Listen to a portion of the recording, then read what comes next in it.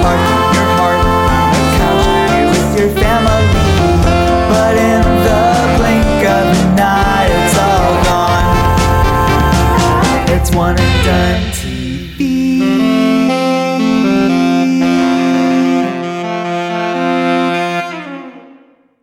Hello and welcome to One and Done TV. I am the first one of your co-hosts, Ian Hamilton. And I am the second ordinary co-host, John Polking.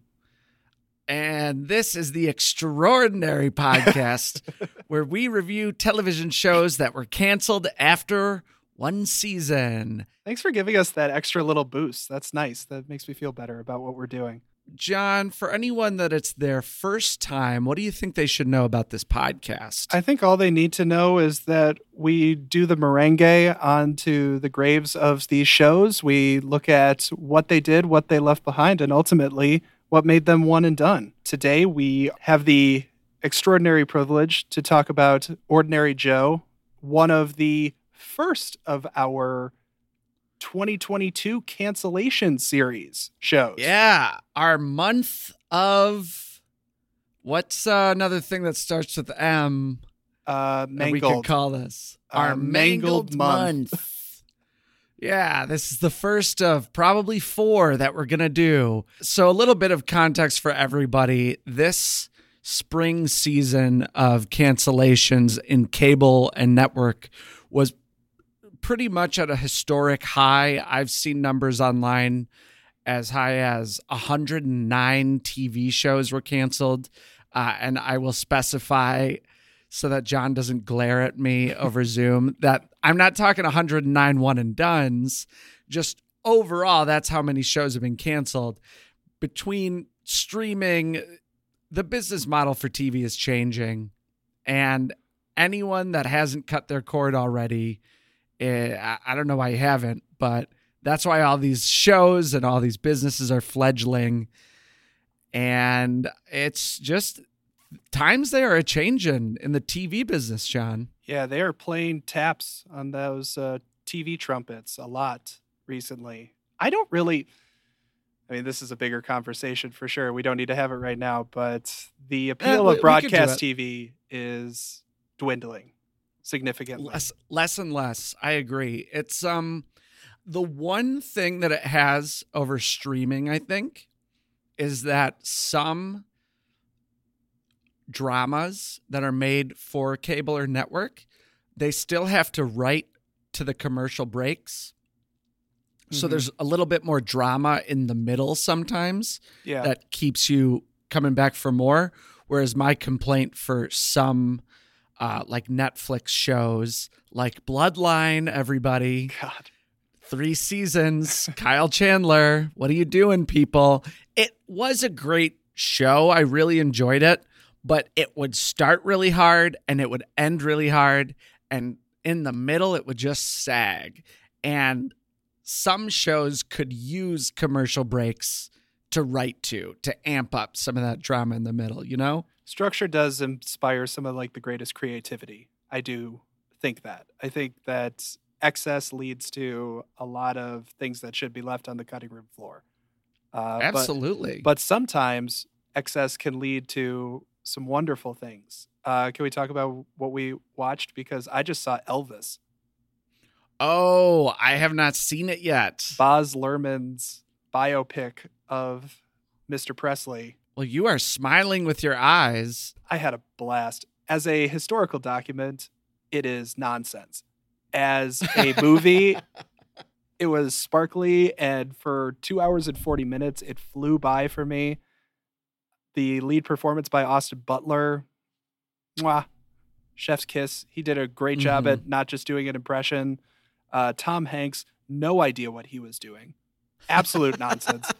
It was like when I tried to play like German or Dutch characters if I'm doing an improv scene, like with no nuance. Then I'm just talking like this, and there's nothing to it, but I'm going to be an evil, conniving character. It was basically that in a fat suit, and I really don't know why he wanted to do this, but I'm glad he did.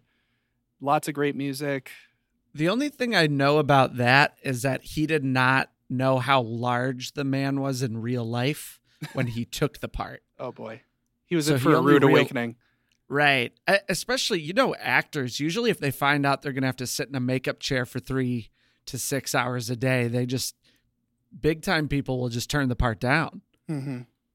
And I'm going to make a bold statement right here, though. Baz Luhrmann's best movie. I think so. Wow. I enjoyed it more than Moulin Rouge, more than Australia, more than The Great Gatsby.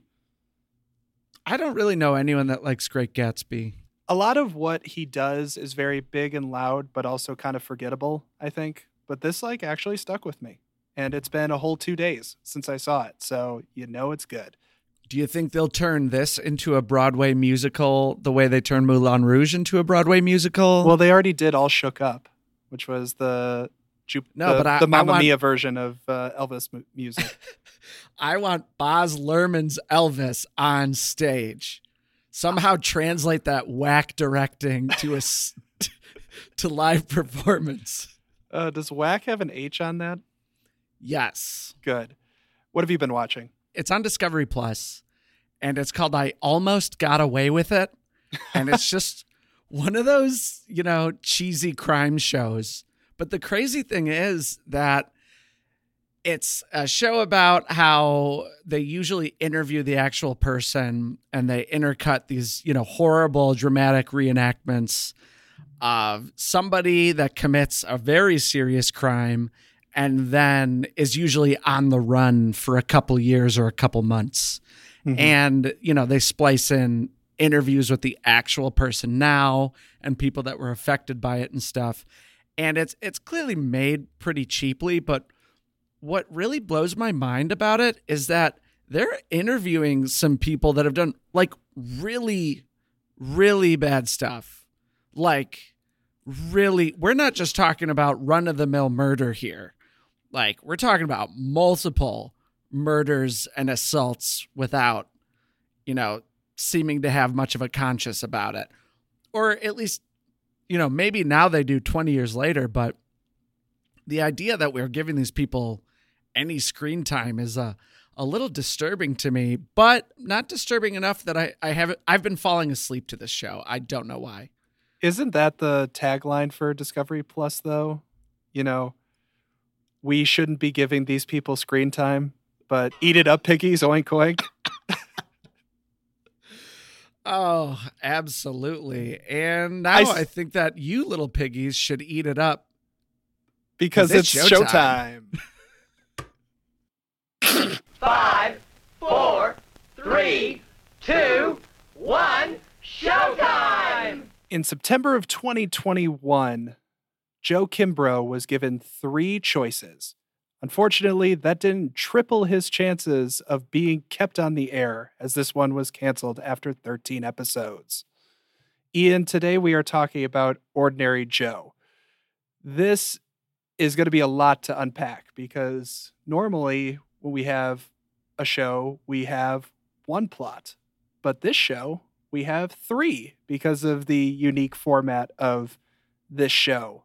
Well, actually, in a normal show, you usually have an A, B, and C plot, John. But in this case, we have 3 storylines per episode, each with their own A, B, and C plots. So everything is moving fast and furious. We're going down to I when it comes to plots. Hell, maybe even P. I is the 9th letter of the alphabet, right? I should know that because it's the first letter of my name. I think J, because J is the first letter of mine. So, and I think I'm 10. So I think I is 9. Now, So now I'm doing the alphabet in the head, and I'm in my head, and I'm struggling. This is what we do during our free time. We just do the alphabet forwards and backwards, sideways, slantways. So, Ordinary Joe follows a man, Joe Kimbrough. He makes a decision after his college graduation. He is either going to talk to his on-again, off-again girlfriend, Jenny. He is going to chase after a girl that he just met, Amy, or he's going to go to lunch with his family. Each of those choices leads him onto a different timeline.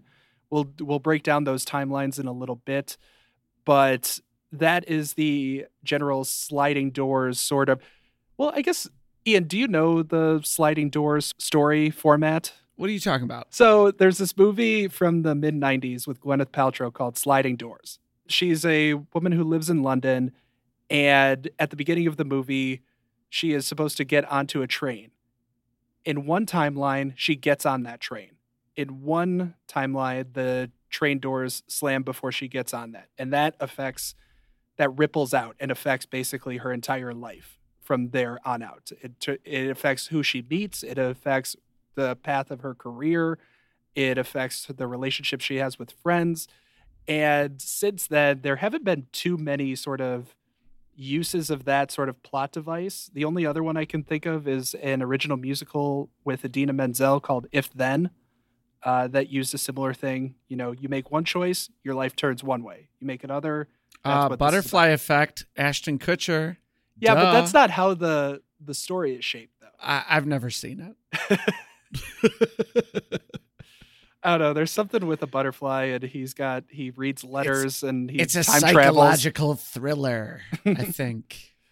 This is very much not a psychological thriller. It is a schmaltzy melodrama, and I say that with a love for the genre.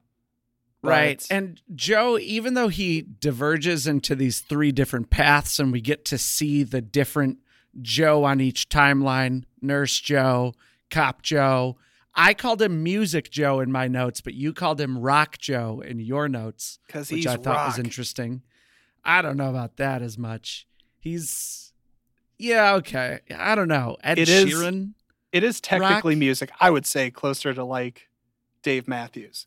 I guess I don't know enough about Ed Sheeran. It's not Ed Sheeran. Ed Sheeran's very poppy. His rock persona is very acoustic and sort of like the countryside of rock without Totally. the country. Yeah. And he also, Joe wears a bandana around his head. You know, he's one of those. He never wears a bandana. He does in the last episode. Does he? Oh, yeah, it's man, I a red missed it. bandana, and the kid is shredding his guitar solo, and Joe falls off the stage while wearing a red bandana, John. But we'll get there later. My point was that even though he divulges into these three different paths, what's interesting about the show is that he still ends up being involved in the lives of some people that otherwise you'd think he would have no connection to. And that is kind of what's different to me about, I haven't seen the movie Sliding Door, but I could see how you make one decision, you go down completely different paths, you know, completely different people, you move to different cities, whatever. But he, for the most part, be it fate or the fact that he's a homebody, ends up interacting with the same group of people in different ways. Yeah, because of the ways that they have split apart, because of the ways they've come back together. They've had experiences outside of each other because of this one decision. The way that it all kind of comes together leaves a lot of mystery, which I think is very emblematic of the show that NBC wanted this to be. Watching this, it really seemed like they wanted this to be the next This Is Us. I have never seen This Is Us, and I thought the same thing. It plays into the same sort of melodramatic tropes about family, about choice, about love, and it kind of jumps back and forth between timelines as well, which also then creates mysteries about why things worked out a certain way and who was responsible for what and how. Right. Or they want to know something later that we find out the answer to in a flashback or a flash forward. Right. And that's the sort of thing that it's going for. But do you mind if I dive into the history of the show itself for Please. a second? Yeah, because I thought this was really interesting. So the show was created by Matt Reeves. Right. It's actually a prequel to The Batman. Yes, it is. Except it's a little bit better lit than the Batman. Yeah. Okay. A lot more blue and green too. A lot more blue, a lot more green, a lot more red. But I don't know if there's more red. Oh, that's true. There is a lot of red in the Batman. Okay, there you go. I'll give you that one. I'll give you that one. And for those that don't know, Matt Reeves directed The Batman. Before that, he directed the most recent trilogy of Planet of the Apes movies. Before that, he directed Cloverfield. Wait, he directed all 3 of those? I think all 3. Yeah. Wow, interesting. At least 2 of them, I think. Mm. But his big break was Cloverfield. And this is where I think it got interesting, because Cloverfield came out around the same time as the original Ordinary Joe script was written. Ooh. So for some context, Matt Reeves, he co-created Felicity with J.J. Abrams. That was his first sort of big thing. And then he wrote this script about choice, about family, about love, all this stuff to be his next show. J.J. Abrams, around the same time, was like, hey, I've got this project, which ended up being Cloverfield. You should do that. And so Matt Reeves left this script back in 2006 to then start his film career, which of course then became really lucrative and good for him. And he's gotten a lot of prestige and some cool opportunities.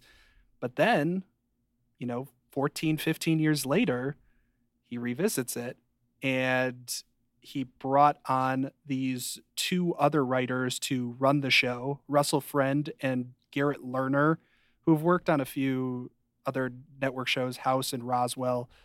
And the show ended up getting picked up for pilot in the 2020 to 2021 season, got picked up to series in March of 2021. And then sure enough. Did you see in the credits how everything was credited, though? I was thinking about that, yeah. It was in order. It goes based on based on the format of, which was one of the weirdest writing credits I've ever seen. I have never seen that before, because it goes based on the format by some guy. Then it goes developed by the 2 guys you just said, created by Matt Reeves. Mm-hmm. And I thought, so I'm surprised to hear that he wrote that script, because I assumed it was like someone else pitched it, maybe wrote a bad script, but the studio had bought it, and then they gave it to some other people who, sort of had some ideas. They got Matt Reeves behind it, and he was kind of the bigger name while the other 2 show ran it, Mm-hmm. Yeah. So that's surprising to me. It had a lot more history to it, and I thought that was really interesting. And sure enough, it's the choices that you make. He could have tried to make this script work. I think it was with ABC originally, but now it's on NBC, or it was on NBC, and it kind of became this whole, there was one key difference between his original script and what the show ended up being that I think is really critical, but I'll get to that in a second. Oh. Before we sort of dive into the plot, I do want to lay the groundwork for some of the main characters. Joe becomes 3 different people. He's the main fixture of the show, played by James Wolk, who, Bob Benson. Bob Benson from Mad Men. And also another one and done show, which was Crazy People, The Crazy Ones, which was Robin Williams' last show. With Sarah Michelle Gellar, too. Yeah. Yes. Oh, he was the 3rd lead in that. I totally forgot about that. Oh, and that show was not good. No, it was bad. We watched the first few episodes of that. Oh, boy. We did we do that show when we did the show the first time? Yeah. Mm-hmm. And then he was also in the new Watchmen on HBO. Yeah. Which was a very different type of character for him to play, which was interesting. But to me, John, let's all be honest, he's just the soft man's Kyle Chandler. I fully agree with that. Yeah. Right? Oh, yeah. Yeah. 100%. He is the guy, though. He's got the same sort of quality of Kyle Chandler. Like, he's looked 35 for the last 20 years. Totally. I didn't look up how old he was, but he starts off the show supposedly being 22, which basically means they kind of let his hair flop down for a little bit. Yeah, they had to play a lot with haircuts and beards between different characters depending on their ages or timelines, which I think they did a pretty good job, but I don't know. Sometimes it's a little confusing, whatever. Yeah.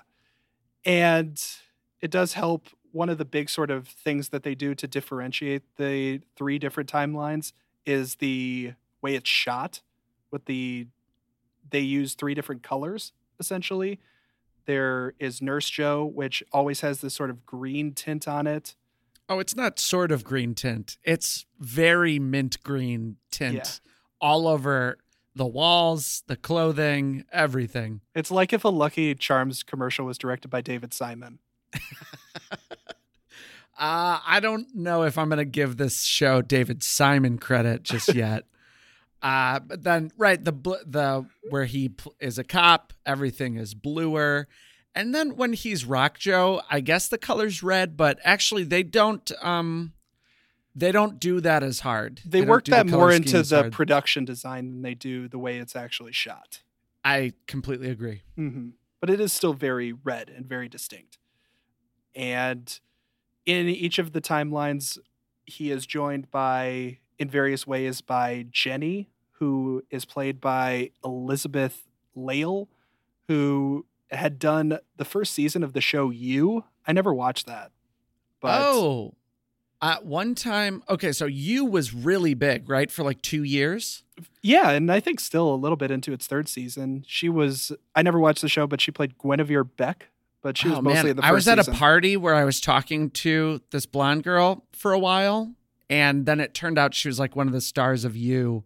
And she was like, at that point I was talking to her, was like number 2 or something in the IMDb rankings. It could have been you could have been talking to Elizabeth Lail, because it seemed like she was that'd be hilarious. Actually, yeah, I'm gonna have to hit up my friends Sean and Liz and see who that was. She's our age. She's 2 days older than me. So no way. Yeah, I really might have been talking to her. Oh my God, I'm gonna have to look this up. It's hilarious. Well, I'm gonna text them right now. All right. Jenny is Joe's college on again, off again fling. Started off as friends. They started to become something more towards the end of college. And she pops up in a few different ways as a romantic interest, as well as Natalie Martinez, who plays Amy Kindelan. Amy is someone who runs into Joe at graduation. They kind of have a little meet cute, and based on how he pursues her, that shapes their lives together.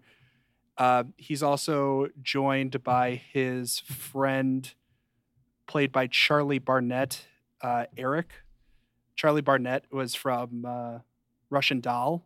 He was the second lead in that, other than Natasha Lyonne. Russian Doll and Orphan Black. I get them mixed up all the time. I've never seen either, and I really want to see both. He's great in Russian Doll. He shows up like halfway through the first season and kind of flips the whole show on its end. But here he's much more just the best friend role to Joe. Lifelong best friend, kind of like us. They've been friends for forever. He has an interesting character arc, because at first I feel like he's kind of like, hey, go get him, sex-crazed best friend. The trope that we love. A trope that we absolutely love. And I point out every single time there's a show that has it, which is most shows. Yeah. So at first he kind of starts out like that, but then he evolves into, even in the different storylines, more sensitive than that, He did not take the arc I thought he would, which was nice. Yeah, for sure. He definitely doesn't drive much of the narrative in any of the timelines he's in, but he's always kind. He's always supportive. He's always there. As is Joe's mom, Gwen, played by the actor Anne Ramsey, who... Oh my God, it was Elizabeth Lail I talked to at that party. No way. Oh my God. Wow. I had no idea. You know what? I felt bad about that too, because... Was she nice? Did you... Oh, no, she was really nice. Me and her talked for half hour, 45 minutes. Oh, that's but wonderful. I think I guess she was a big deal at the time. It was kind of a mingly party. You moved around. I got the feeling that maybe she felt like she was just stuck with me, which is how most of my family and friends feel. We all feel stuck with you in some way. Yeah, but no, she was really nice. That's wow. That is I did not put it together until just now. incredible. So Anne Ramsey was in A League of Their Own. That's really all I know her from. But the mom is very, again, kind, supportive, doesn't really drive much of the narrative. We also have his Uncle Frank, which is just a great name for an uncle and really should exclusively be for uncles, I think. Well, also this type of uncle. He's wise, but he's gruff. He's old-fashioned, but he's an alcoholic. He's old-fashioned enough and sensitive enough to new ideas where he's not a turnoff as a character.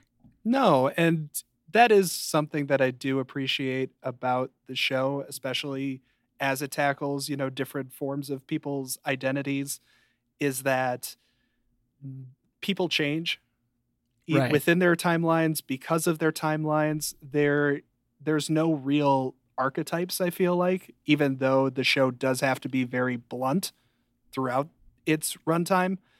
It's not blunt to its characters. It's blunt in its exposition because it really needs to be straightforward in order for you to juggle all three timelines as they happen. And in order for them to fit everything into one episode that they're trying to fit. Yeah, absolutely. And before we go on to the show, I do also want to call out Joe and Jenny conceive a child who, in sort of his main timeline, is named Christopher, played by the actor John Gluck. Christopher is, what is he, like 10? I thought his name was Lucas. His name was Christopher in the nurse timeline, Lucas in the cop timeline, and Zeke in the rock timeline. Oh, I didn't even catch that. I thought he was Lucas in 2 timelines and Zeke in 1. No, but he was Christopher. He was Christopher because he was named after Joe's dad. Right. Joe's dad, who was a police officer who died on 9/11. So we get that too. But Christopher as a character has SMA, which is spinal muscular atrophy. So he's in a wheelchair. And that plays a big role across his timelines as well. But he is Joe and Jenny's biological son. And really sweet kid. Great kid acting, I thought. He did a fantastic job.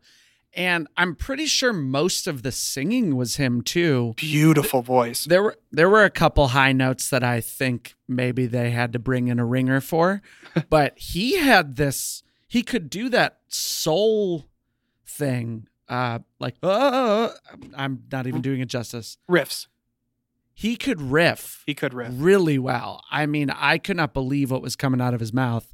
And actually, I believed he was singing more than I believe Joe was singing. Oh, yeah. Sometimes, right? I don't know, because Joe didn't have a strong enough voice, I feel like, in order for it to be faked. I didn't think he had a great voice. It's not my style of voice. It depended on the song to me. There were some songs that needed to be tailored to his voice, and others that is like, oh, he's the voice of a generation in like his rock timeline. And I was like, is he? Yeah, I never really felt like he was the voice of a generation. But that's like the show Hacks to me. Have you seen it on HBO? Yeah. It's a show about this great comedian, this Joan Rivers type, and they try to make her this amazing stand-up that is like this incredible joke writer, and they kind of fall flat on it. When they're trying to show how smart and clever she is, they're doing jokes or dissecting a joke in a way that's like, that's not that clever. Like, if she was truly a great comedian, she would have more insight into this. And I felt that way about Rock Joe. Yeah. At least with Hacks, they have, even if she's not on top of her game all the time, you have this sense of history that I feel like is built after decades and decades of a career, whereas Joe, as a rock star, is we're just kind of seeing him at face value because we don't get as much of that That's history. true. We're just told he's a rock star and we see him on stage in front of people, but it doesn't feel as earned. Yeah. But he is a musical man across his timelines as well. His mom is a music teacher. He plays the piano. He has these dreams as well. The Rock is where he follows his passion, man. He gets that passion. He's got his heart. It's on the sleeve. That's why it's red. That's why everything's red. Yeah, passion. Well, then, Ian, I think we could take a quick commercial break. And when we get back, we're going to dump out some exposition. And now a word from our sponsors. Hi, this is Ian, and I'm trying to do this commercial as quickly as possible. Please review and rate us on Apple Podcasts and Spotify. Follow us on Twitter, Instagram, and Hive Social at One and Done TV. Email us oneanddonepod@gmail.com with any suggestions or thoughts. If you haven't hit the skip forward 15 seconds button yet, I will be amazed. Okay, enjoy the show.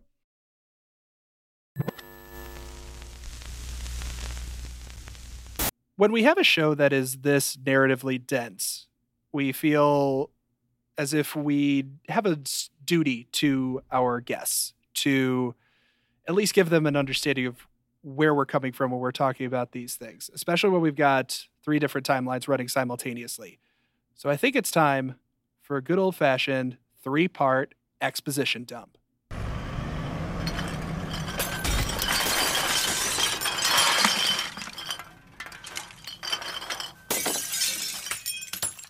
Which timeline are you going to start with, John? Ian, I'm going to go in an order that represents my frustration with the timelines themselves. I'm going to go from the story that I was least frustrated by to the one I was most frustrated by. I dig it. Okay. So the one I was least frustrated by was Nurse Joe. And so I'm going to try to get this out as quick as I can. Ian, how long I think I could get it done in under a minute. What do you think? Okay. Yeah, sure. Let's do it. Ready, set, go. So in Nurse Joe timeline, Joe goes to the lake with Jenny. Jenny told him at the lake that she was pregnant, and they raised a son named Christopher.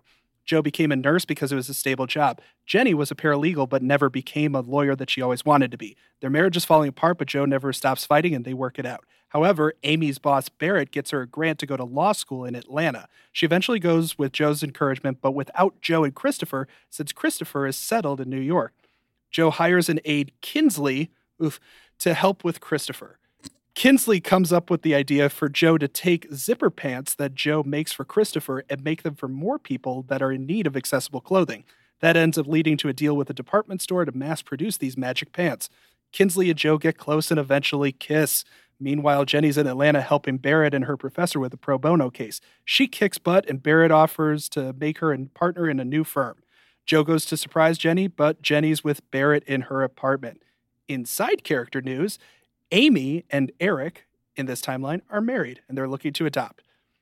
Then we have Congressman Bobby Diaz, who we'll get to in a second. He is shot and paralyzed, but he stays in politics, unlike some of the other timelines. Meanwhile, Uncle Frank's a drunk.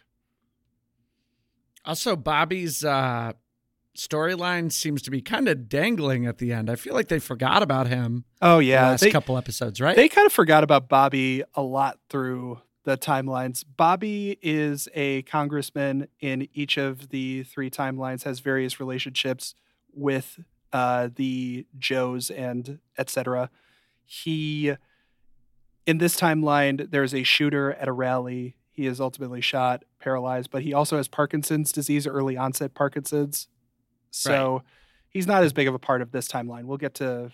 No, but Joe sort of rehabs him, and also it kind of, the Bobby storyline leads into Joe's relationship with his father-in-law, because he also he runs the hospital or something. Yeah. So Bobby is sort of an en route into drama with his relationship with his father-in-law, with Amy, and with his uncle. Kinda. I mean, the uncle just kind of shows up with a big scraggly pirate beard. You know what it is? I think I'm getting my timelines mixed up, dude. Oh, dude. It's tough. It's tough. colored lenses can only do so much. And haircuts. I do want to quick highlight his father-in-law. Jenny's dad is played by the actor Jack Coleman, who people would know as the senator from the later seasons of The Office. Oh, that's who he is. Yeah. Yeah. Mm-hmm. He's also general sort of bad guy for mysterious government organization. He's got that look. Like he can put people in a cell for a long time and nobody will ask questions. He Got that is in a face? position of authority and he can grimace with the best of them. Mm-hmm. But overall, Ian, what did you think of this timeline? I agree that it was probably my favorite timeline. There was a lot more heart to it, I think. The relationship between him and Jenny was more interesting in this storyline than his relationships with Amy were in the other two storylines where he's involved with her. Mm-hmm. Actually, that might not be totally true. Rock Joe and Amy have a pretty interesting storyline. There's a lot going on with Rock Joe and Amy. Right, but Nursing Joe, what do I want to highlight about this? I want to highlight that, well, okay, so my younger brother, he has transverse myelitis. He's in a wheelchair. So if you want to make me cry, kids in wheelchairs is a pretty good way to do it. And I actually really appreciated the way that this storyline highlighted disability inclusion. The storyline about making zipper pants to make it easier to help his son go to the bathroom, get him in and out of bed, whatever. And then his aide shows it to someone who gets them in this expo, and all of a sudden they're going to sell all these zipper pants after their life has been so difficult. That rang so true to me because there's a couple times in this storyline, especially, I think because Joe's a nurse, he's more privy to this stuff. Mm-hmm. Oh, and he's raising Christopher in this storyline. But Yeah. like they talk about how, wheelchairs are destroyed by airplanes all the time by people traveling. So like they don't like to fly. The parents had never been apart from Christopher for even a night because they're so afraid of something going wrong. They have to turn him in his sleep and stuff like this. And actually for Kevin, my younger brother, is always losing his cell phone and his wallet. And so I'm always buying him sweatpants with zippers for pockets. There's something about being in a wheelchair, and zippers just help. And that just rang. That was super true to me. Also, that expo they go to and we're meeting other young people in wheelchairs and stuff. That tugged at my heartstrings for sure. It was nice to see a story like this represented in a way that felt like this is just part of our lives. It was not meant to hammer home the difficulties, and they didn't put like too much extra strain on that part of their lives because it's just the life that they have. It's not anything more than that. And yes, there are some things that they need to navigate, but it made sense. And yeah, the relationship between Joe and Christopher was really sweet. You want to make me cry, have a story about a dad and a son after I lost my son, 6 months ago too. And so I was crying all the time too. And this was an interesting thing from the development standpoint. The two showrunners, Russell Friend and Garrett Lerner, they're the ones that brought in the son. He was now apparently part of Matt Reeves' original script, was the son stuff. So I thought that was really interesting because it is such a driver for all three timelines in their own way. Oh, absolutely. I mean, the pregnancy that, not Amy, Jenny. The pregnancy that Jenny did not tell Joe about, leads to three very different storylines because it all starts there.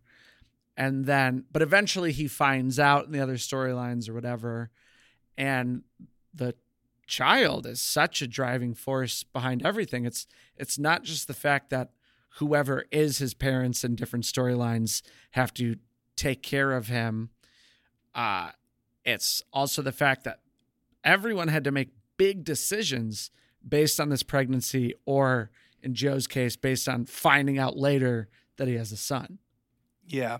And this storyline is sort of billed as the what if you chose family storyline. And, well, I guess like love. Sorry. The cop one's probably family. What if you chose love? You're right. This one is if he went with Love. Jenny. God. Bud, we got like 2 more timelines to get through. I know. So let's just get through them. Okay, this was the Jenny timeline. This is the Jenny timeline. The other Jenny timeline, because she's in all 3 timelines. And this is the one that I had the the choices are you choose Jenny, you choose family, or you choose Amy. The nurse one was he chose Jenny. Yes. And so Cop Joe. We've got here's dump number 2. Joe goes to lunch with Frank and his family, and he eventually becomes a cop just like his old man. He eventually saves Congressman Diaz from the shooter and becomes a hero. With Frank's help, he gets promoted to detective. He meets Amy at their 10-year reunion, and they start to date. Amy is not only Bobby Diaz's campaign manager, but also in a relationship with the married congressman. Turns out she's not the only woman he's had an affair with, and he's paid off other women, leading to an arrest for mismanaging campaign finances. Uncle Frank was also wrapped up in the scandal, is suspended, and starts drinking again. Amy is blacklisted in politics. Amy's family was abused by cops, making her relationship with Joe pretty murky. She later decides to leave for her home in Miami to help her mom's campaign, and Joe proposes. Inside character news. Joe's biological son, Lucas, is being raised by Jenny, who in this timeline is an assistant DA, and her husband, Ray. Lucas eventually needs a blood transfusion for his surgery, and Joe becomes the donor. It's also how he finds out that Lucas is his biological son. Also, Eric has a wife, Mallory, who is pregnant and gives birth in a pizza shop. So that's Cop Joe. I like the prank that she pulled where she made everyone think her water was breaking by... Oh, you're talking about Mallory? Yeah. By dumping the water bottle on the floor. Mm-hmm. I like Mallory. Good. She got me.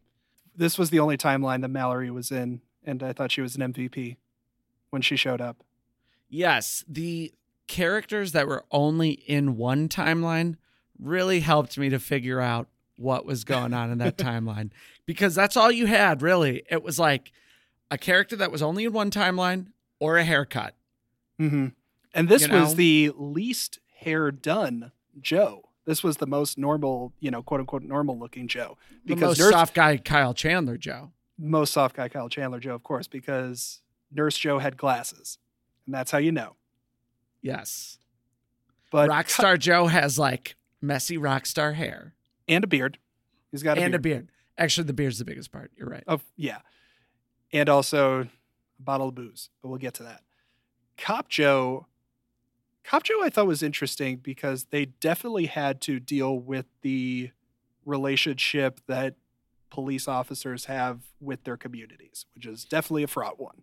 Yeah. And, especially once he's together with Amy and her dad was arrested in a clearly racist incident when she was a child. And so then her relationship to police and then his relationship to her family is strained because of that. Yeah.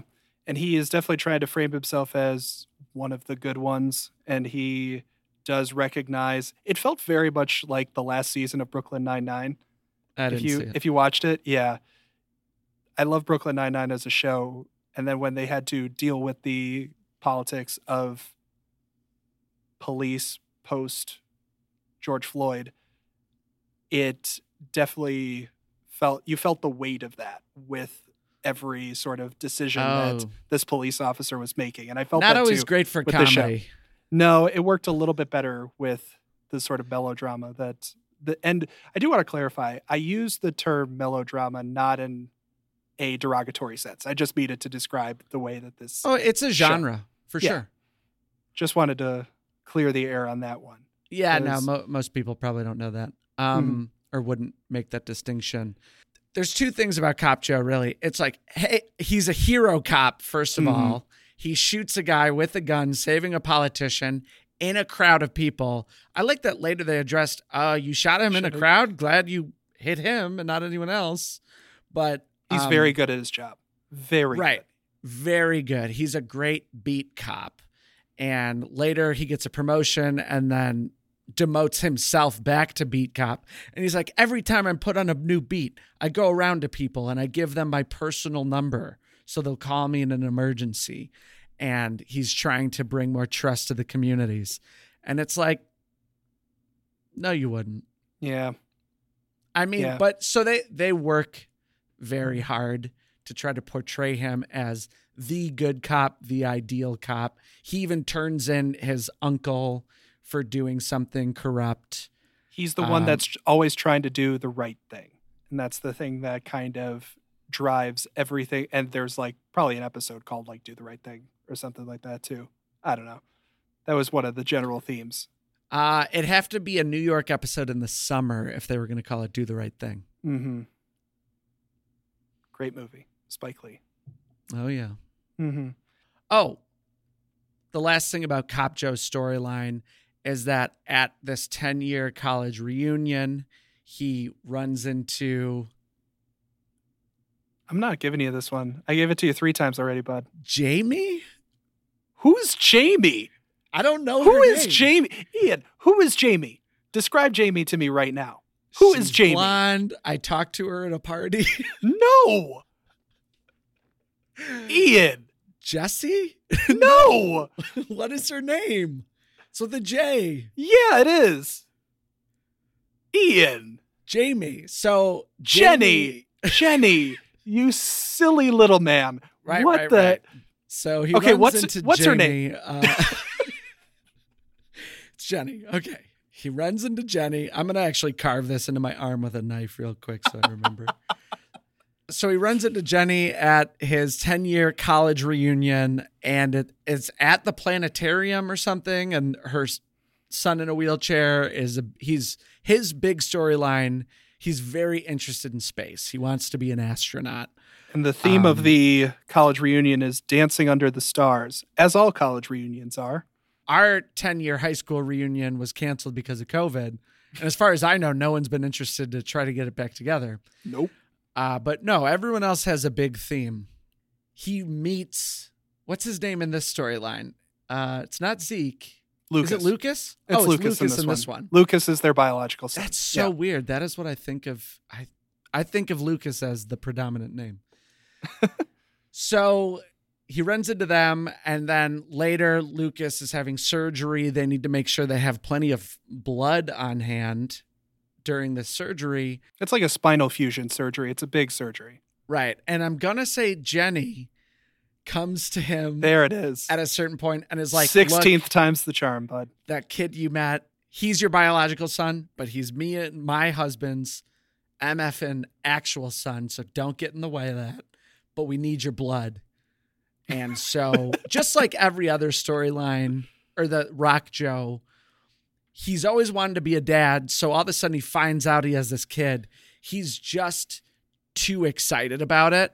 And he does get Some would say in the he way of the loses his parents. mind. In some ways. Mm-hmm. Yeah, let's get to Rock Joe. Yeah, because this is the one that I had the most issue with for that exact reason. Here we go with Rock Joe. So in this timeline, Joe pursued Amy, who he ran into at graduation, and she encouraged him to pursue his passion for music. He's a rock star now, married to Amy, who is still Congressman Diaz's campaign manager. They're having trouble conceiving, which is made more complicated when Jenny tells Joe at the reunion that she gave up their son for adoption. The congressman reveals he has Parkinson's and suspends his campaign, so Amy takes his place in the race. When he's not rocking out, Joe goes full psycho and stalks down the kid Jenny gave up for adoption in a variety of ways. He's named Zeke in this timeline. Jenny is blackmailed into part of this journey, so Amy thinks Joe is having an affair. So she bangs Diaz in response, and then Amy gets pregnant with the Bobby baby. Joe thinks he did nothing wrong on his stalk parade, so he gets pissed at Amy and goes on a drunken bender on tour. Rock Joe crashes his car and subsequently goes to rehab before confessing his love to the married with kids Jenny before the final credits. Inside character news. Eric works on Amy's campaign with a kid of his own and starts dating another dude on the campaign trail. Uncle Frank is also Joe's security. He's not a sloppy ass drunk in this one.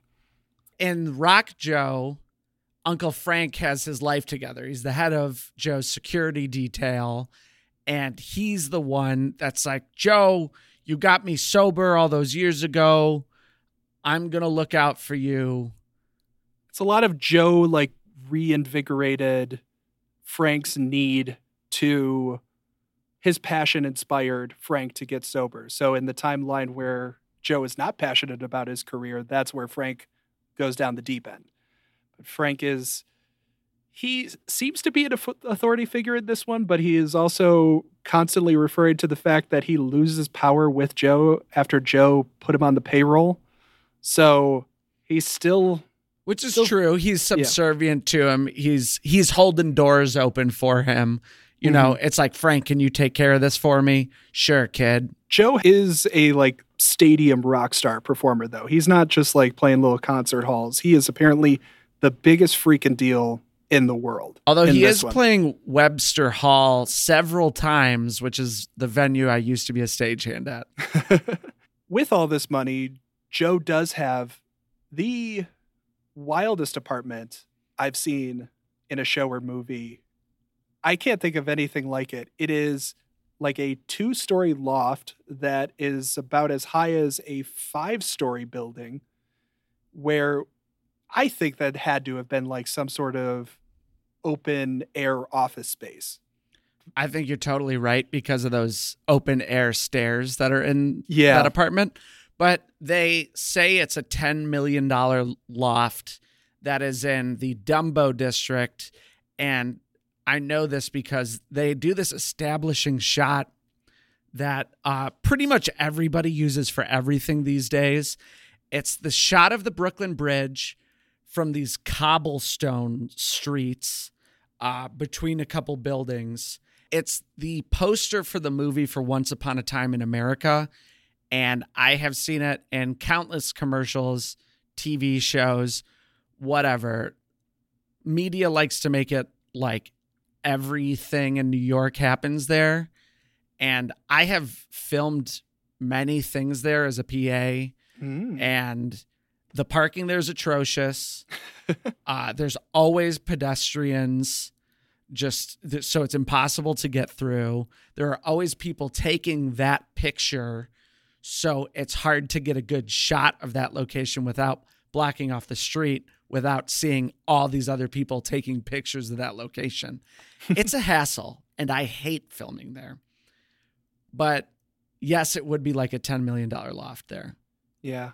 It's like it's a big thing in New York where they convert old warehouses into high ceilinged living I guess that spaces. makes sense. It was just the presumably like the spiral staircase that was open up in the middle of the what should have been an office space that I think you're completely right about that. Yeah. Yeah. It was a cool space though. There was a lot of space in that space. I mean, if you have Hannah Montana money, which I assume he does, then yeah, you can afford that space. And when you have Hannah Montana money, you stalk a child that you don't know as well. And that is where I had some of the biggest issues with this show, specifically this storyline. So I say this as somebody who, at the beginning of this storyline, I was like, oh, I think I identify most with Rock Joe because you're a Hannah Montana type. Of course. I like to consider myself more of an evolving Miley Cyrus, but I'm basically it's the short Hannah hair. Montana. Yeah. If I had pigtails, I would be full Hannah Montana. He's always wanted to have a kid. Amy has not been able to conceive. She has a couple miscarriages. Obviously, that rings true to me and definitely hits home. And when he finds out that Jenny, her name is Jenny. Right, Jenny. Cool. He goes wild. He enlists Frank to try to track down this kid. Then he goes to Jenny and says, hey, if you don't put my name on this like form that I need to find this kid, I'm going to tell your entire family the secret that you've been hiding for 10 years. Does he say that to her at her birthday party? That's what he implies. He does something might happen. Somebody might tell something. Who knows? He does that you're whole thing. right. Yeah. I think I missed or forgot that, but you're right. Yeah. And so he then takes Jenny when he finds Zeke. He takes Jenny to watch this kid from across the street and see him get into his adopted parents' like pickup truck. And he's like, that kid needs a van. So he donates $100,000 without telling his wife, Amy, that he is doing it for a van for this kid that he's never met. And then he goes to the kid's Halloween party dressed up in a mask and like, a cowboy outfit and tries to talk to the kid. He looks like Idris Elba from The Dark Tower. Sure. I think it's The Dark Tower. I thought it's was a big more... time book that did not do well as a movie. Yes. Okay. That is The Dark Tower. Yes. It is like full bandana with like Hamburglar, eyes that he walks up and he's like, why don't you come into my van? He doesn't say that, but he might as well. It was have. pretty close to, hey, kid, want some candy? It was extremely close. Instead, it's the rich person version, which is, hey, kid, here's this car. Yeah. And then the kid sings on Instagram and he likes a TikTok. And then he does a duet with the kid on TikTok. And I was just like, play your cards a little closer to your chest, Rock Joe. You don't need to make this kid. Well, this is the beginning of God. Rock Joe really spiraling because his marriage is really on the rocks. They can't conceive a child. He's not sure if the marriage is going south. And then all of a sudden, this kid becomes the focus of his entire life. His entire drive is just like, how can I try to connect and how can I steal this son away from that family slowly but surely? How can I, without doing just this, make a metaphorical burlap sack and throw it over this child and sling him over my shoulder and take him on tour with me? He just had like the ickiest behavior to me. I've seen it done. It's like if somebody loves you more than you love them and they try to give you a lot so that you'll come closer and closer. Yeah. I had a girlfriend once where our relationship was on the rocks and she offered to do my taxes for 3 years. And I was like, I think you're just trying to tether me to you more. And that's what he was doing. Gotcha. Yeah, he definitely was. He tries to get Zeke to go on tour with him, and his adopted parents are like, he's our son. Stop doing this. Please. You're building him up in this way that's completely unrealistic. Right. And he says to Zeke, he's like, hey, why don't you sing at the Giants game with me? Sing the Zeke's national like, anthem. Yeah. And the parents are like, yeah, okay. I see what you're doing, Joe, but fine.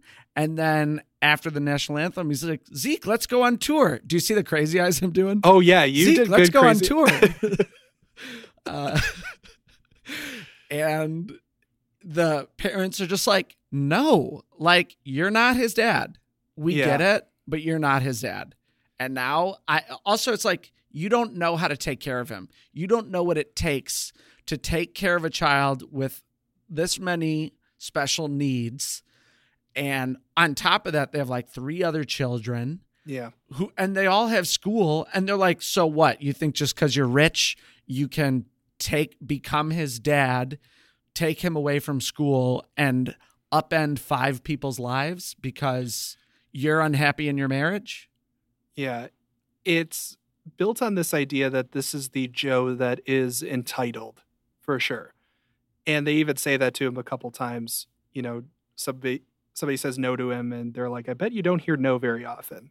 And so they try to justify it that way. But from a general plotting perspective, this is the one that felt like it took that idea too far. And it felt very alienating and like you said, icky. It just felt icky, especially because there could have been like really nice moments with, like there's one moment that is actually the moment that probably most got me in the show, that happened in this timeline. They try to tie all three timelines together in various ways throughout some of the episodes. Like, Yeah, they either draw parallels where like someone at the end, like one couple's having a baby while in another timeline, another couple is waiting on a baby to be born so they can adopt that baby. and sometimes it's physical stuff, like in time and dates. Like there's one episode because Joe's dad died in 9/11. The second episode of the series is all sort of structured around the 20th anniversary of 9/11. And the one that I'm thinking of, the episode ends with all the Joes looking up and seeing like the same shooting star. And Right. in the Rock Joe timeline, and this is after Jenny and Rock Joe have stalked Zeke from across the street and used their binoculars to peep on the little boy. But they're driving back. She sees a shooting star and she goes, make a wish. And he just says, I wish I could hold him. That got me. That got me real good. I thought that was very earnest. But then, of course, they ramp it up 16-fold throughout the rest of the show and kind of made me lose that feeling. Or like another example of the way that the timelines, kiss are. It was as simple as in one timeline, Cop Joe goes, I would never want to be famous. And they do a hard cut to Rock Joe in front of a Rolling Stones sized crowd. Yeah. And basically the gimmick of this show is that if you make 3 different choices, your life could be totally different. But the heart of this show tends to be but look at how much could be the same. Yeah, for sure. They try to lean into the idea of appreciate what's in front of you, not all of the things that could be. But they're also still very interested in the different divergences that can happen. It's a fine line. It's an interesting balance. And I think we definitely have more to talk about. But Ian, I believe we should take a quick commercial break. And then when we get back, we will do some Dunzo Awards.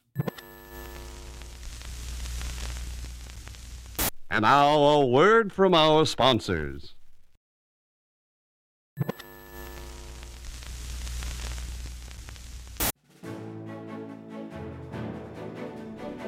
It's time for the Dunzo Awards. These are the superlatives that we give out to every show we watch. It could be the best, it could be the worst, it could be the most, it could be the weirdest, whatever it is. We have decided to give elements of this show the recognition that they so very, very, very much deserve. Ian, we each get 2 Dunzos. I would like to let you do the honor of delivering your first Dunzo Award.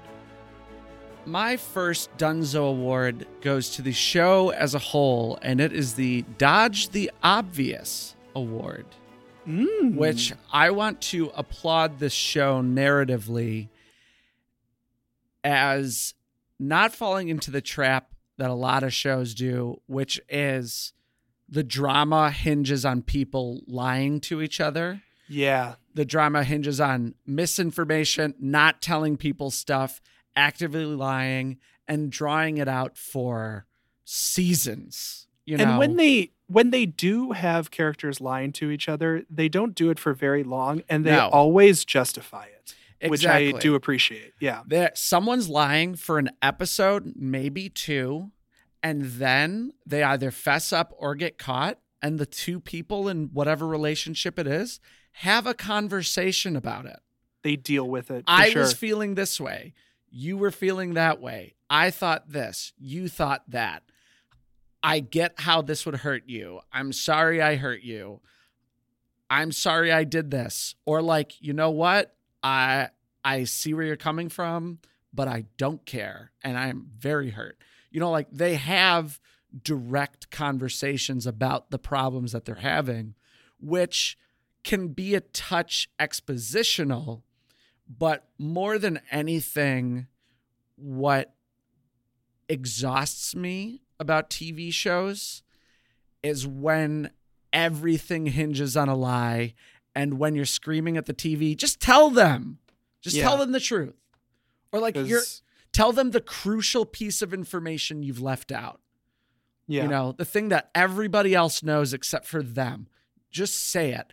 And I really appreciated the fact that this show did not lie on that. And Yeah.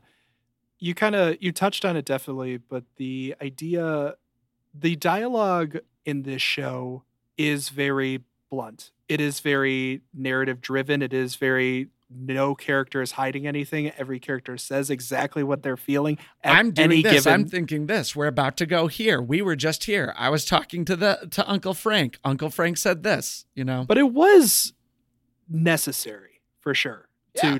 to do the show because of the juggling timelines. There's a lot because going of on. a lot going on in the show, and so there were a couple times I was a little annoyed at the clunkiness of the dialogue, but at the same time, I'm glad it was not overridden. It was understated, and it was very grounded in characters have relationships with each other, and therefore they care. They care. There's a lot of sympathy between Mhm. everyone. So that's an excellent Dunzo, sir.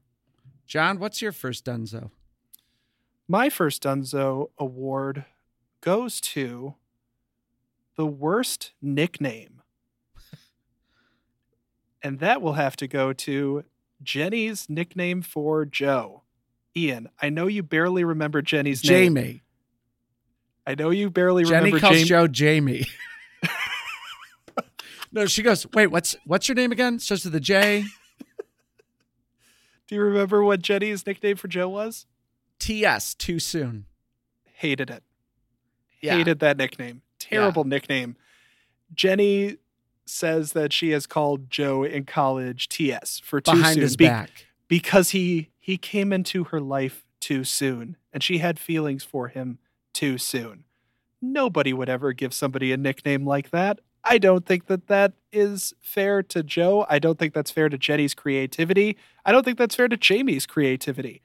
I did not think that nickname worked, and I would have been not offended if somebody called me that, but I would have been like, I would have judged them a little bit if somebody called me TS. And this is somebody who once in college was called by a girl that he made out with at a party. I was called Generic John. Wow. And I would much rather be called Generic John than TS. Oh, let's get some emails about that. I don't know. I've never heard this before. You never heard Generic this? John. Yeah. No, I love it. It was I'm thinking about changing your name in my contacts. I can't believe I've never told you this story. Yeah. Maybe you did, but I was probably drunk. In the months before I met my wife, I made out with a couple of girls at college parties. It got back to me that from a friend of a friend that this woman described me as, oh, he's like 6 feet, brown hair, brown eyes, no real distinguishing features. It's just Generic John. Oh my God. You're Yeah. you're a And that safe, is- soft boy, John. That's all That- it is. I am the James Wolk of the normies. That is for sure. Ian, what's your second Dunzo award? My second Dunzo award is the Wait, What award. And I'm going to give it to two things, actually. One of which was when we find out Joe has a sister.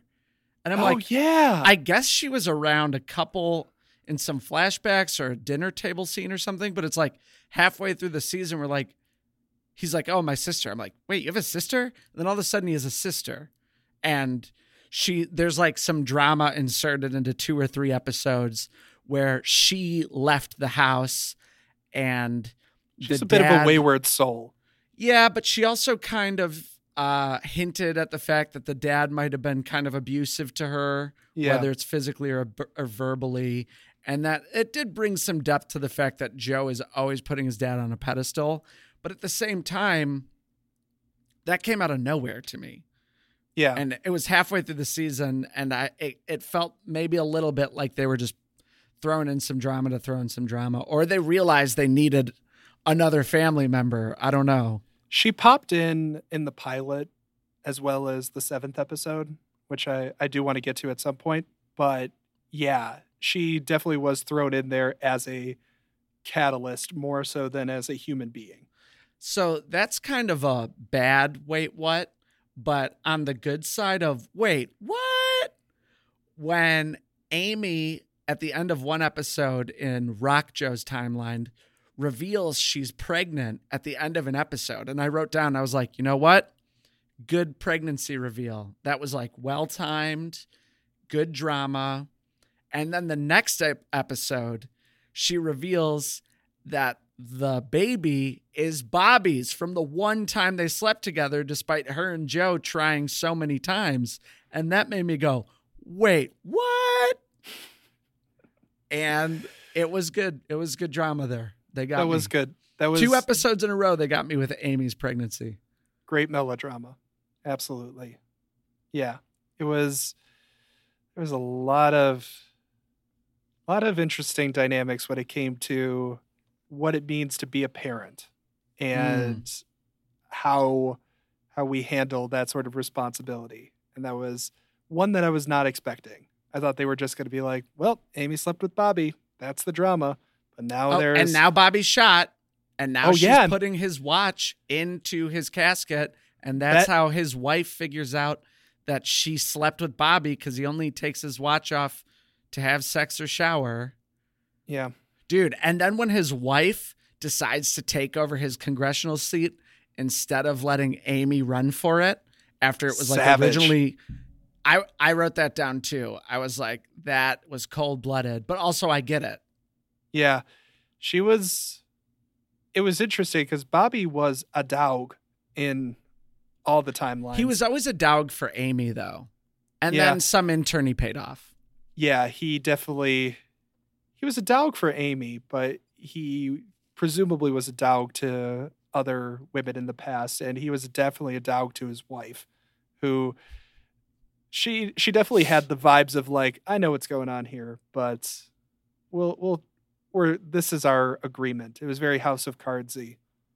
Yeah, or she was like, this is happening to me, but you know what? I'm keeping it together for the press and for the kids and whatever. Yeah. I guess we did gloss over the fact that Bobby Diaz did die in the Rock Joe timeline. Right. In the Nurse Joe and the Cop Joe timeline, Cop Joe, he's going to get shot at this rally for his campaign, and Cop Joe saves him. But in the Nurse one, Nurse Joe has to take care of the shot congressman because Cop Joe wasn't there to save him. Mm-hmm. And then in the Rock Joe, Bobby he gets Parkinson's, so he's going to step down and let Amy take his seat. And at one of the campaigns that they're doing together, someone comes up at Webster Hall with a gun and shoots him. And by the way, shoots Amy too. And it's just some vague arm injury. I don't think he shoots Amy. I think she just gets knocked down and like breaks her wrist or something. She wasn't shot though. Also, that's the second PTSD storyline they just kind of gloss over. Oh yeah, they kind of abandoned that one. She was like, see the images of her boss being shot, boss and former lover. Yeah. Also, she was shot at too. He was right next to her. Yeah. You know? Would at least hurt your ears. At least Cop Joe had one episode to deal with his PTSD before he solved it, I guess. Dude, ace therapy instantly. He must have, this show's brought to you by Teledoc. She was like shaken up for like a second by it. Yeah. It was a quick tumble, and she very, very easily recovered. What's your second, Denzo? Because like always, you're going on and on about my second Dunzo, and I forget you haven't even said yours. It's okay. It's just because I listen and engage, and you just kind of so do your own Jamie thing. was doing the.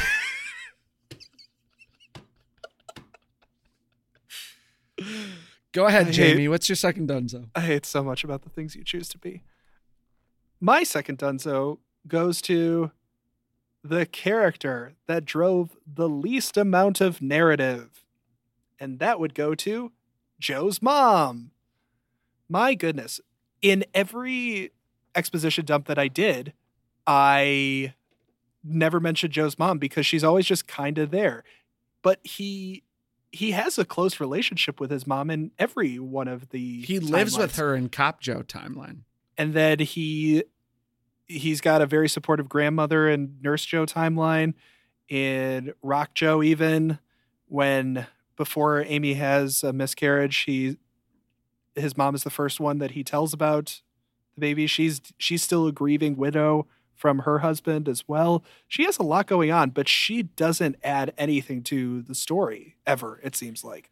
No, I mean, she's there mostly to be a supportive mom, a supportive grandma, impart wisdom, or, you know, she started some children's choir, and also she sets up the interview that Joe did that got him to be a famous musician. But it's all Joe related. She doesn't have much of her own storyline. It's all about Joe and about Joe's dad, and maybe given some wise words. But yeah, for a show that does generally give its supporting character some agency outside of Joe, even though Joe is clearly the driver of a lot of it, it does feel weird that his mom is the one that is kind of left to be the solely dependent on Joe. I wish they were kind of leaning towards that, and maybe they would have gone, and if they got into a second season, she starts to date towards the end of the series. So I really maybe like they would the have scene that she had where at first she asks Joe how he's feeling about her dating, and he's like upset. And then he comes back from wherever he went, and she's like, you know what, Joe? I made a mistake earlier by asking you how you felt, because actually it's not your business. And actually we've done a lot together, and I don't need your permission. And I'm finally ready to move on after 20 years. And I think it's my fault. She said something about how she wanted to make time stand still when he was in college. Yeah. And so there was a bit of arrested development there. Hey. In the proper use of the term. Yeah. And that was like a good scene for her. It was the most that she got for herself. I wanted more scenes like that, for sure. She probably would have in season 2. I think you're right. I would hope so. Because I thought the actor did a really great job. And I just wanted to see a little bit more from them. But they were also juggling, of course, a lot. And yeah, we haven't even really gotten into much of the Eric stuff either. Who cares? Who cares about Eric? About halfway through the season, it's revealed that in one of the timelines, Eric is married to Amy. Yeah. Yeah. And I was in Nurse Joe. Yeah, he's been married to her the whole time. Yeah. Wait, what? No, I swear that was like halfway through. I think they were trying to make it like kind of a reveal, because then episode 7 in the flashback episode, we see him date her more. But I don't know. Maybe it just got lost in the shuffle to me based on the timelines, but it felt like a mid-season thing to me. Amy's a non-factor in the Nurse Joe timeline, for sure. That does lead into one big thing that I want to talk about, is that 7th episode, the flashback episode.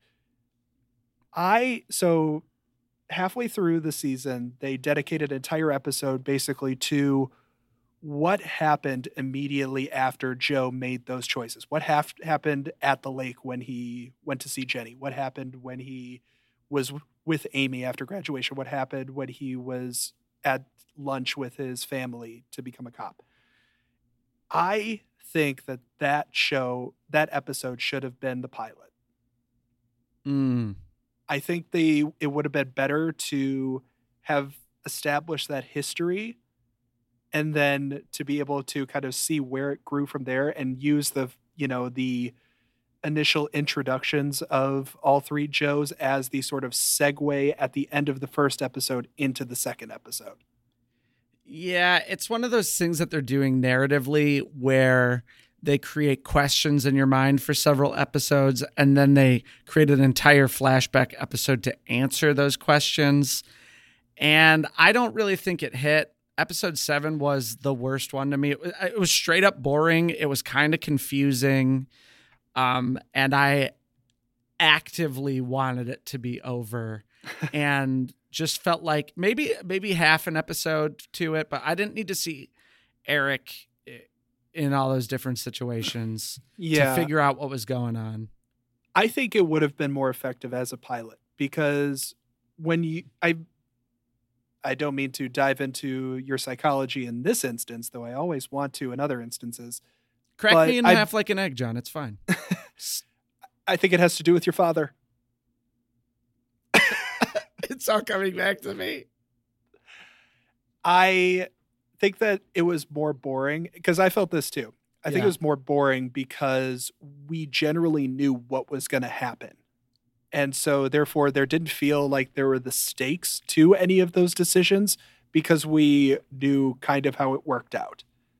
We knew that Eric did end up marrying Amy in the Nurse Joe timeline. Apparently you didn't because you didn't notice until halfway through the season.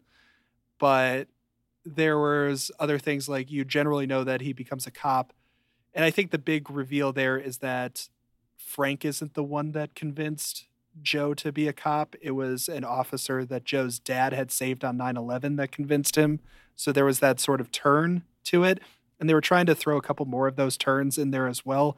I just don't think that they paid off enough to make that the midpoint of the season.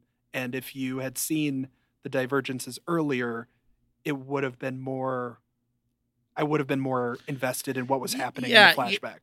You know what is a good example of that, I think, is that when Cop Joe brings Amy to dinner for the first time, Eric brings up the fact that they had a date right after graduation and she doesn't remember it and he remembers it vividly. And that was just kind of confusing to me at the time. And in episode 7, it clicked for me that it was like, oh, in 2 of the timelines, when Joe didn't go out with Amy, Eric asked out Amy, and that led to different things. I did not get that for a while. It tried to position it as a payoff when it was just sort of more information. And that I think it's a fine line. You're betting on your audience investing more than they probably were at that point. Yeah. And so, yeah. John, that is some grade A analysis right there. I think you're right on. I'll take my bows and leave gracefully. So, what else should we talk about? Well, I think let's take a quick commercial break and then we can get into why it was canceled. And now a word from our sponsors.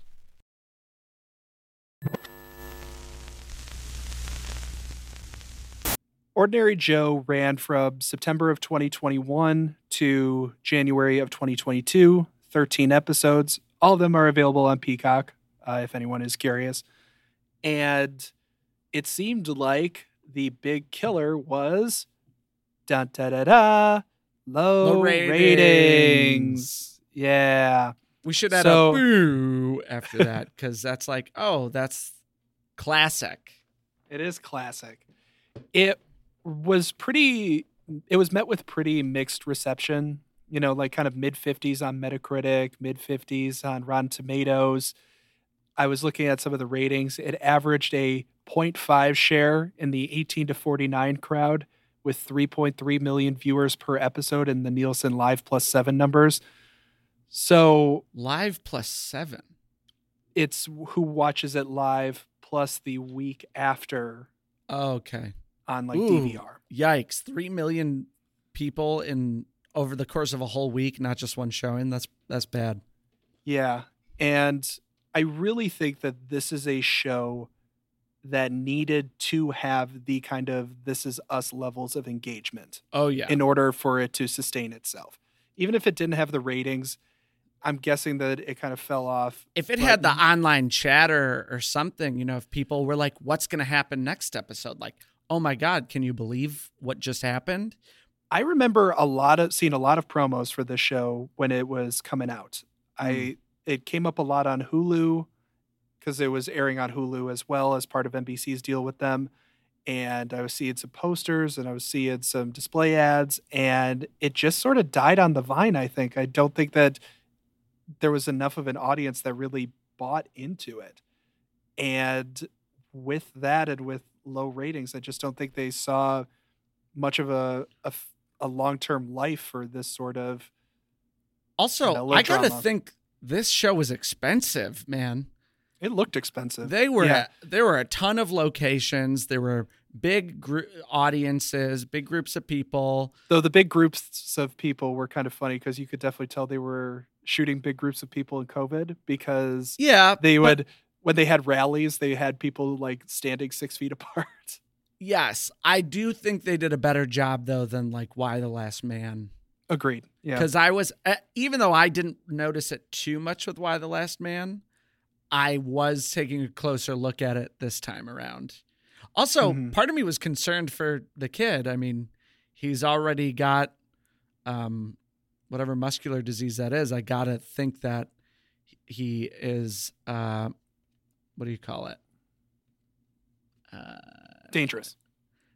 Yeah, he's got a gun. No, what do you call it when you're more susceptible to COVID? We were saying immunocompromised. He had a lot of screen time. He did, and he was great. I thought he was one of the best parts of the show. His best moment was when Rock Joe, first puts out the duet online, and Zeke sees him and Joe doing the duet on TV with his family. His eyes light up in the biggest, brightest way that I legitimately, for a second, thought they did some After Effects on it. He was so good in that moment, being a kid who was supremely starstruck. Mm-hmm. He was great. Even in the Nurse Joe timeline too, the whole thing about Jenny, Jamie, Jaffe, whatever you want to call her, going to Atlanta for her schooling, and they all are like, yep, we're going to pick up and we're going to go to Atlanta. And you could kind of see through Christopher in that timeline. Christopher is like, I just want my parents to be together. And the way that he sort of delivers that sort of arc and like that motivation, I bought it wholly because he would have traveled halfway down the coast just to kind of keep his mom and dad together. And that made total sense. Dude, for Joe and Christopher to figure out that the mom is probably having an affair right at the same moment when they open the door when they arrive in Atlanta. That was a solid moment to end on. Yeah. For their relationship. That was, not in a completionist sense, but so it's her and someone that she works at a law firm with who hooks her up so she can finish out her law degree in Atlanta. So she's down in Atlanta and she's working with him, and they're kind of getting chummy, going out together. And there's this feeling in this show in particular, anytime a man and woman are together, they're going to bang. They're definitely going to bang. And I kind of hate that, but then he does subvert it. He's in a situation where he's like, I shouldn't be here. And he pushes away once or twice. So then at the end, it did make it kind of surprising that he was there in the room with her, and the extra drama of Christopher being there was kind of a wait, what moment for me. And that's my catchphrase now. And please don't. Too late. Put it on a t-shirt. But then there was this aspect throughout the show of like, if you're working for or with someone, you're probably going to kiss them. Yeah. Too. So that was prevalent. Yeah, there was that with Kinsley too, Christopher's aide in the Nurse Joe timeline as well, which I shuddered at when I read it in the exposition dump, but I only shuddered at the name Kinsley because I did not like the name Kinsley. I thought she was an interesting sort of figure for sure in the show. When Jenny was drunk and Barrett, he's like, well, I shouldn't be here. And she's drunk on the bed and she says something like, I wish I was younger, or I should have been younger, something like that. And it didn't really make sense to me. I think she was just saying that she should have done this when she was younger. Oh. She should have gone to law school. She should have helped out with pro bono cases. She should have been doing this longer, and she could have been happier, sort of thing. Yeah. Yeah. Anything else why it was canceled, or? No, just low ratings, low engagement. James Wolk will continue to walk the earth in search for another Bob Benson meme, and until then, we've got an ordinary Joe right here. So, from one generic John about one ordinary Joe. You playing that, or was that just now? That was just now. Nice. Ian, would you renew? I would not renew, because this show it had its moments. I don't want to say it was good, but I would not say it was bad either. I think it was ambitious. It tried to do a lot of things. It was a little bit sappy and melodramatic, but it also had its moments of being legit good drama as well. I thought the actors did a great job of being three different versions of the same character. I thought that the writing, most importantly, it was structured very well. I think for the most part, except for that episode 7 fiasco, that they juggled everything really well. I thought that all the pieces were put together in, for the most part, the right order, in order to give out the information so that you could be surprised. And it was cool how the timelines were parallel to each other, and sometimes they juxtaposed each other. And sometimes you would get information from one timeline from a different timeline. That stuff was cool. Mm-hmm. And I appreciated all that.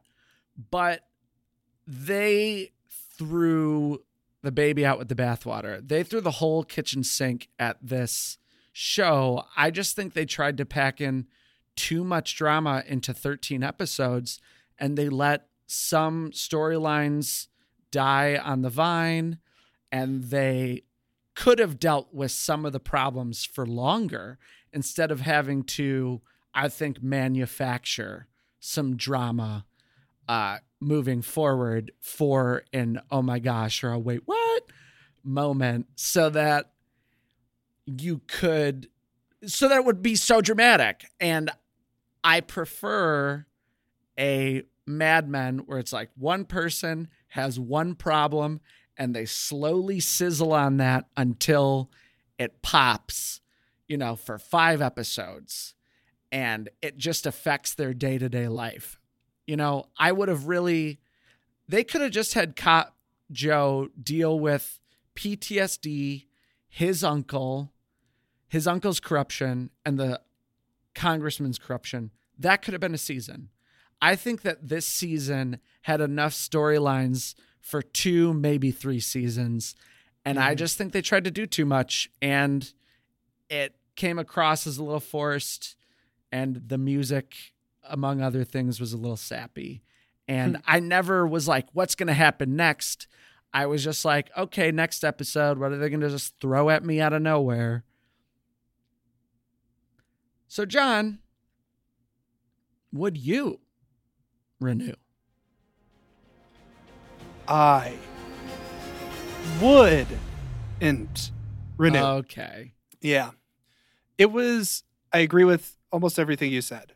I think that it was too much. I think, they just bit off a little bit more than they could chew from a narrative perspective, because I think they had enough of an ear for their characters and enough of an enough of an understanding of their characters to create that sort of long simmering drama, because they clearly had characters that cared about each other in a way that felt at times very honest to, if not to reality, but to each other.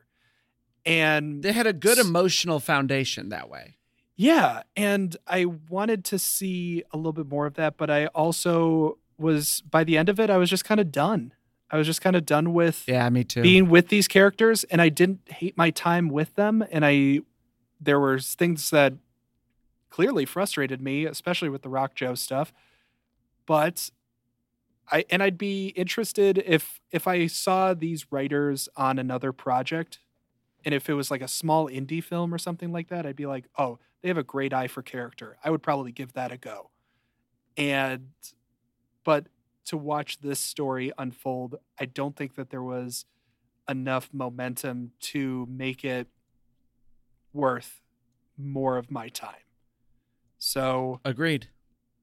Yeah, it was, I think for those that are interested, I think the big thing that they did that kind of hurt it for me was they were trying that This Is Us thing. They were trying to reveal things and sort of plant nuggets for you to learn about later, whereas they could have done just that, but with character as opposed to with plot. And that's where it kind of suffered. So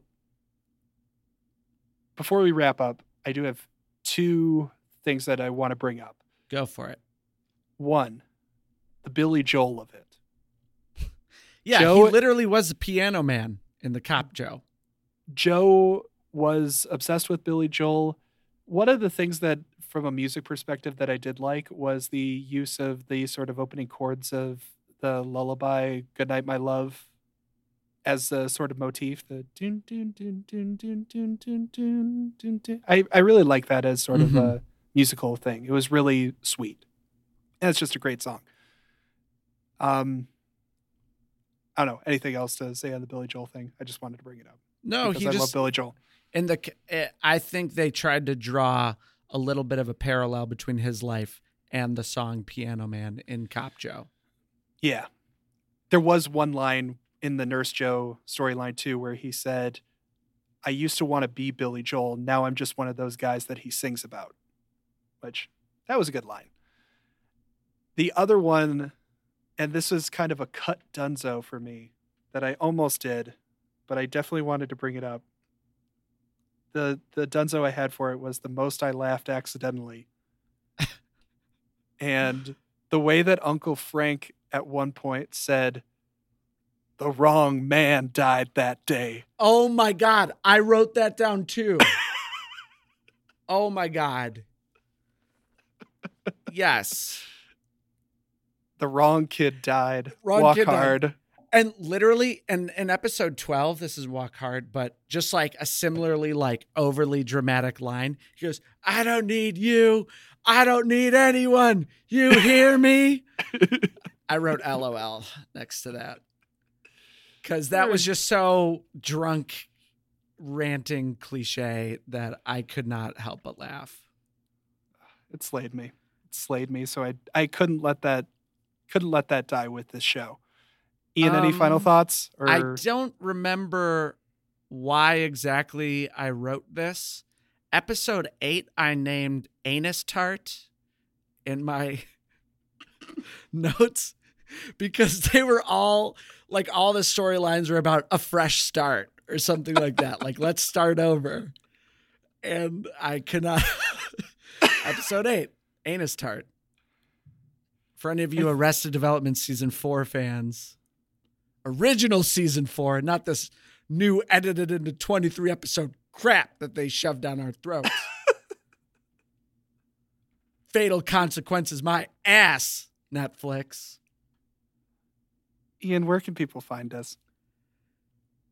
Tweet at us or follow us on Instagram or follow us on Twitter, I guess, at One and Done TV. You can email us. Our email is oneanddonepod@gmail.com. You can Venmo me at Hamilchin. Again, because one person did that. It was very nice. I'll take all of your money, please. We have a website, oneanddonetv.com, and it just is where you can listen to episodes and some info about us. It's more for people that don't listen to the podcast, if I'm going to be honest. But if you want to check it out, my wife made a pretty dope website for us that I think is beautiful and effective. And as always, go ahead and buy yourself a Lodge pan scraper for your kitchen. Okay, it'll save you a lot of time on dishes. Check out How To with John Wilson, both seasons on HBO. I'm also very excited about The Rehearsal, Nathan Fielder's new show. Have you heard of that? I saw the trailer dropped yesterday. I have not watched it. It looks amazing. Good. Check I out How love To with Nathan John Fielder. Wilson. Yeah. Mm-hmm. But until then, I think we are done. Change the channel. Pew.